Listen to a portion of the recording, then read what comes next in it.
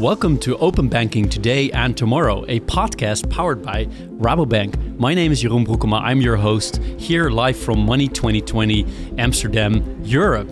I have a great speaker with me here who is Sejal Mehta, head of Fintech and Financial Services practice at Odgers Berndston. Welcome, Mehta. Thank you so much. Really appreciate the opportunity to speak here. Great. You're taking the time. And given we're here on Money 2020, I'm curious, how were your days so far? It's absolutely fantastic. This is day 3 now. This is my first time at Money 2020. And it's slightly overwhelming with everything that is going on. But you can pretty much plug into anybody and the conversations are enriching. It's really next level of how you come together and collaborate. I haven't seen a better platform than this for that. Have you been speaking to a lot of people? A lot of people, all the way from speed dating at Connections Lounge to visiting booths, over drinks, over street parties. There are so many different forums and different levels of engagement. And as I said in my introduction, I said Fintech Financial Services practice at Odgers Berndston, right? Just for people that don't know, just quickly know Fintech Financial Services. So do you focus on Fintech then, or financial services, one? And secondly, Odgers Berndston, for who that don't know the business? Sure. So let me start with Odgers Berndston. So Odgers, we are a global executive search firm, which we are the 6th largest. And Sixth largest? Yes. It's really big. And we're the only exec search firm of that scale, which is UK headquartered. We've got offices in over 30 countries and a number of colleagues working in the fintech segment. Apart from that, we do a lot of other services, all the way from board level hiring to interim positions, Odgers Connect, which is consulting, advisory, and leadership assessment. So it's a whole bunch of services that we offer. To your specific question around fintech or financial services, so I lead the fintech subsector within financial services practice because there is such a crossover between financial services and technology. We do have a technology practice as well, and I work very closely with them too on various positions.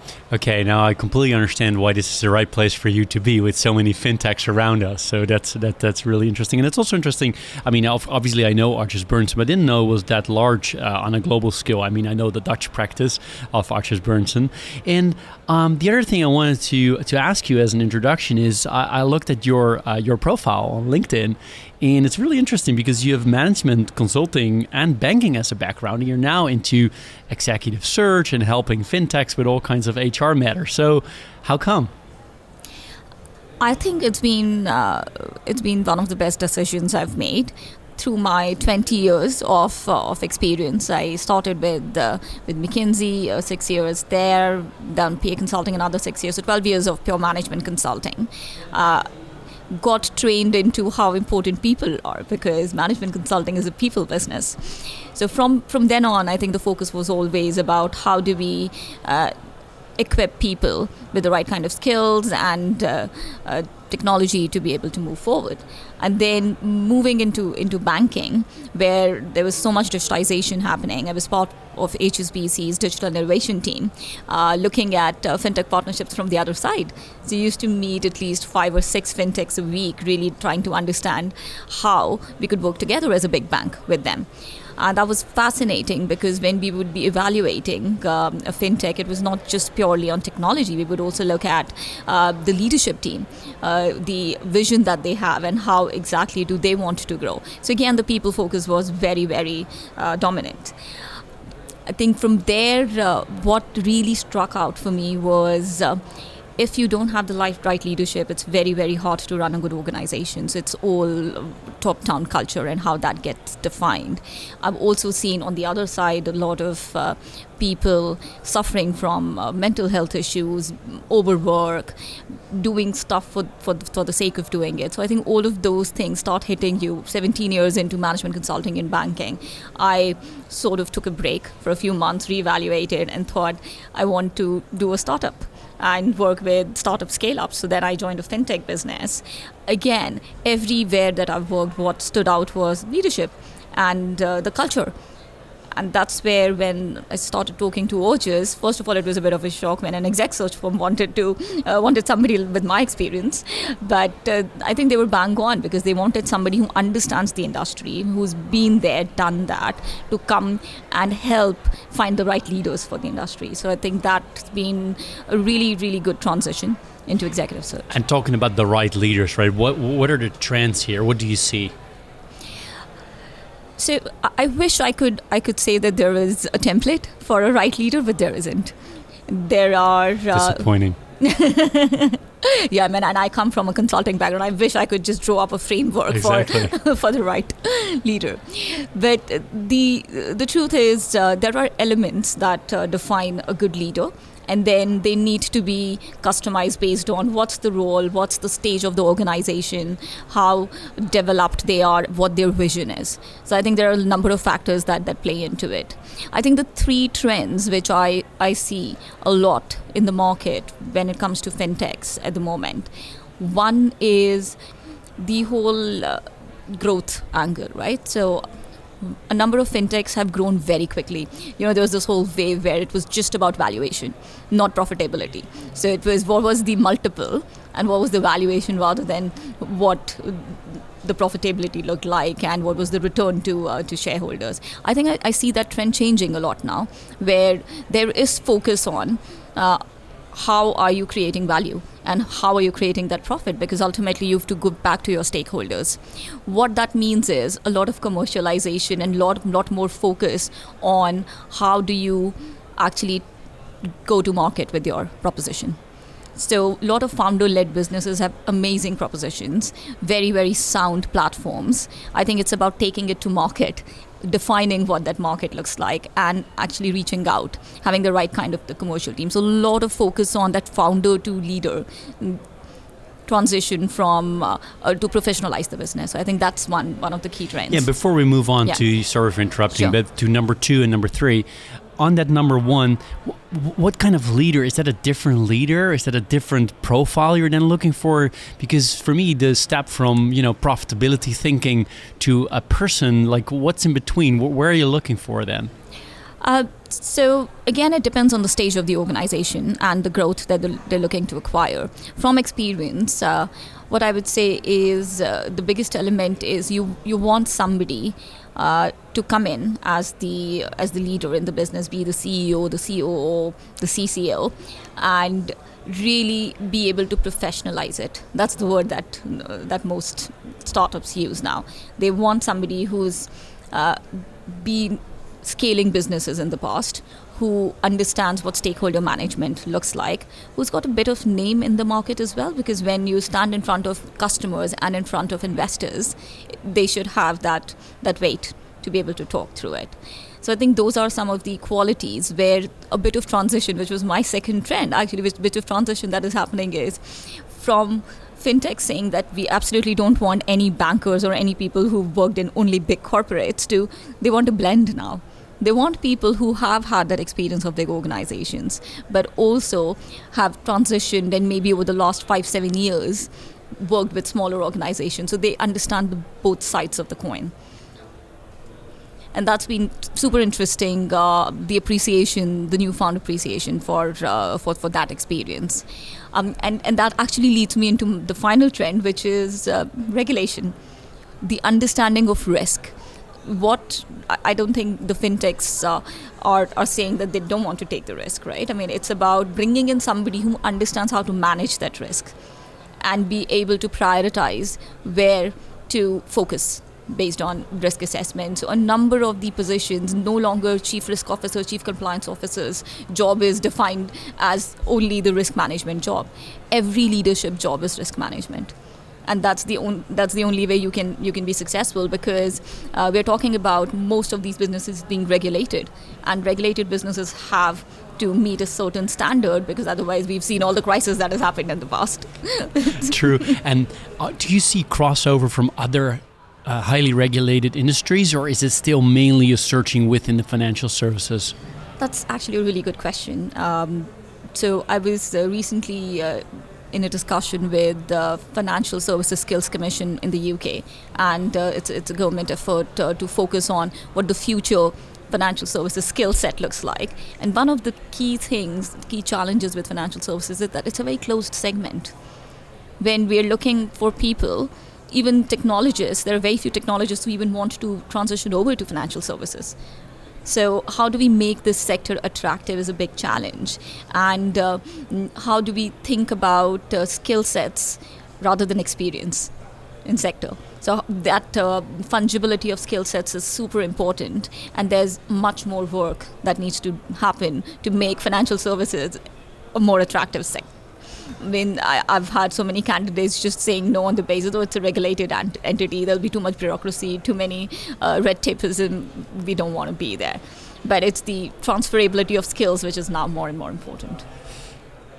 I wanted to do one other follow-up question on your point of that, in the past, preferably, stereotypically, of course, but preferably no bankers or people that have worked for 10, 20 years into, incumbent financial institutions towards, we actually like the blend, is what you said, right? Which I find really interesting because I can fully understand that. You want it all, right? You also want them to be good at regulation. You want them to, have this profitability mindset.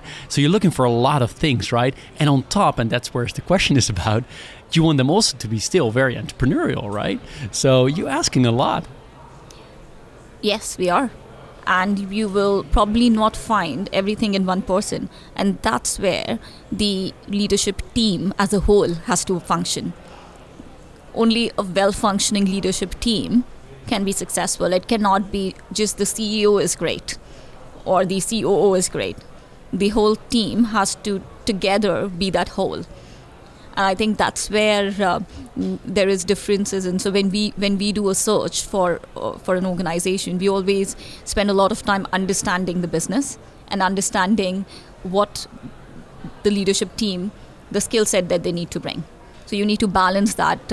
And traditionally as well, you'll always find leaders who are very good at deal making. They only want to focus on sales or commercial side as a CEO, and they want to leave the rest of it to somebody else. Or there are CEOs who are amazing with people. So they just want to enable other people in the leadership team to do their jobs. It's about what style you have, and then you complement it with all the other people in the team. Yeah, and then on top, you want a diverse team, of course. Diverse in skill sets, as you mentioned, but also diverse maybe in, female, male, and those kind of diversity. So, yeah, it's. I can imagine it's quite a complex and difficult job you have ultimately to find the right person for the right job, right? Absolutely, and as I said, it's always. You have to think of it from a lot of different angles, where it's not just your executive team, it's your non-execs, it's your board. It's your independent advisors. All of these people form your leadership team. So how do you think of them together and make choices around where do you want permanent people, where do you want interim roles, where do you want advisory roles? Yeah, because to pick on that one, I actually didn't want to do another follow-up, but now I do one because you triggered me on that one. Because advisors, what exactly is that role? Can you specify what's the role of an advisor in your view? So a number of fintechs these days, they bring in independent advisors who technically may not have a board seat, but they come and attend board meetings in advisory capacity, or they're brought in a day a week or 3 days in a month to come and solve a particular problem. So, for example, we've got, within Odgers, we've got a Odgers Connect team, and we've got a portfolio of about 800 independent advisors. And what we do is, based on the client challenge, we actually introduce them to independent advisors, and they can come and do it on a very project-by-project basis.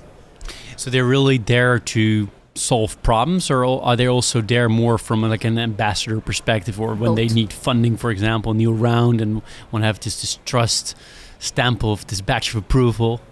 Both. I was talking to this blockchain technology company, which is looking to provide payments on blockchain, and they wanted a really, really good CTO. Now, in terms of the budget, they wanted somebody with 25 years of experience, a lot of that, and they didn't have the budget to pay for it.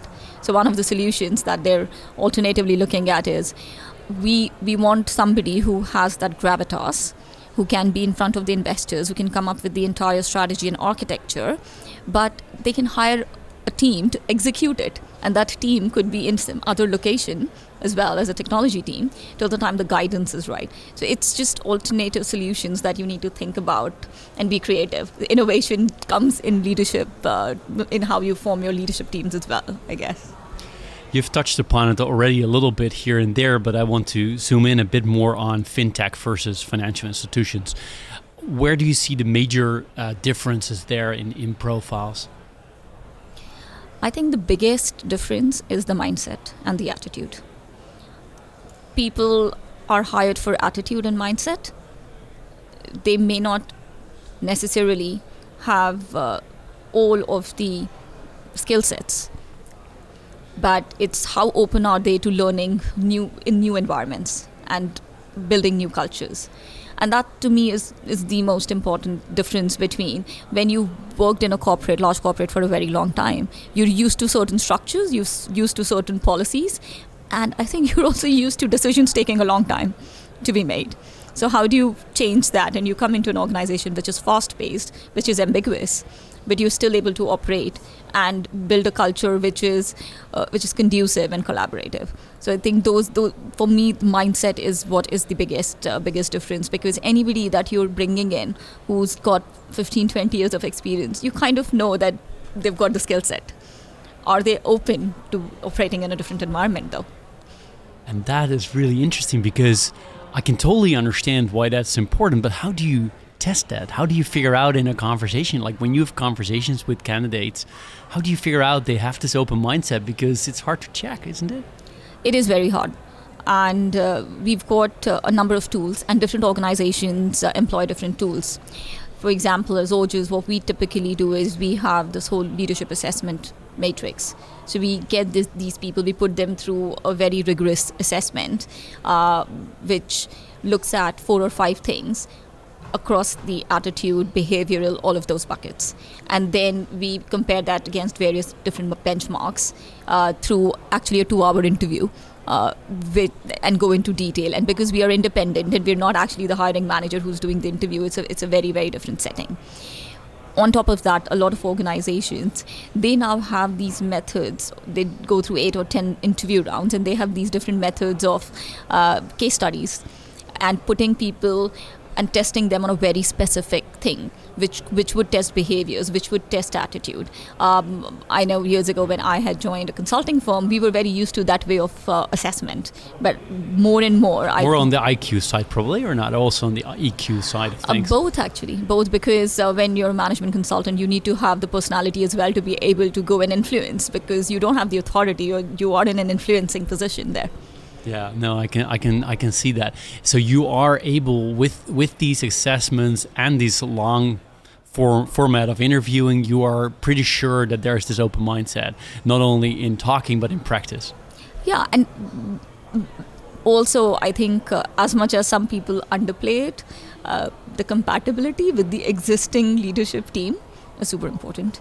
You actually have to be able to, you have to like the person, you have to be able to see that you can work with that person, and so you can't undermine that aspect. And I know in a lot of very factual assessments we sometimes undermine it, but people need to get along. It's like a family.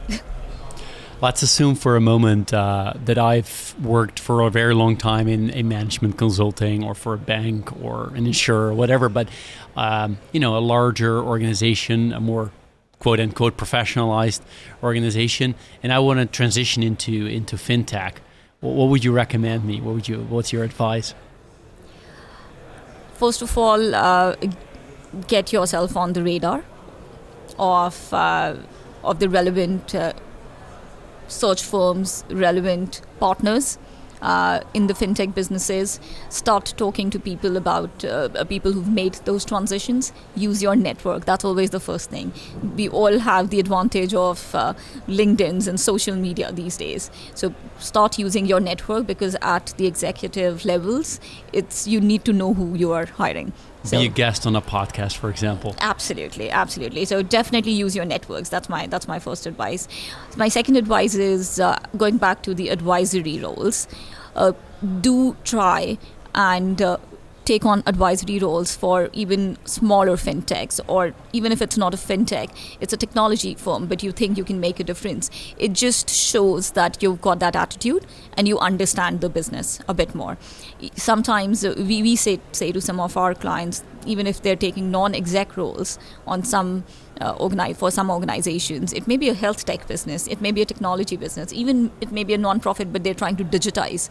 Start getting involved in all of those things. And see the advisor role as a stepping stone towards the full-time stuff. Yes, and non-exec advisory roles, they're always good stepping stone because it adds to your CV to get to that board level position. Because what happens with big organizations, it's very difficult to be a part of the main board. There are very few positions there.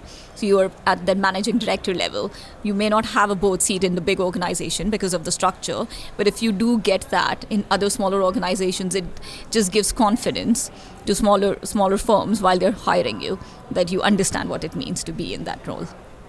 So network, activate your network, be visible, my words, but that's your point number one. Second one is advisory roles, do smaller projects to show that you're show and learn. Other things? I know I shouldn't be saying this, or I should be, but really speak to all the search firms. All the search firms. Get on their radar. That's network, great. Introduce yourself, just be on their radar. Once you come on our radar, we will always think of you. I just had an example. I spoke to somebody, and I've been speaking to this person for the last 12 months. He is a senior advisor, and I couldn't place him up until now because he was looking for a specific role. Today I met a CEO founder, and I thought it's the perfect fit. I sent an email to him, and connected them. So you never know where the opportunity comes from. You'll have to be patient. Sometimes it's very quick. Sometimes it might take months. Oh, that's also very good advice, because I think a lot of people are impatient, right? Including myself, and I think yourself, and everyone almost wants to get things done quickly, right? So just to wrap these things up, this was really interesting. But before I'm going to thank you, is there any key message you want to take away, or you want to give away to our listeners?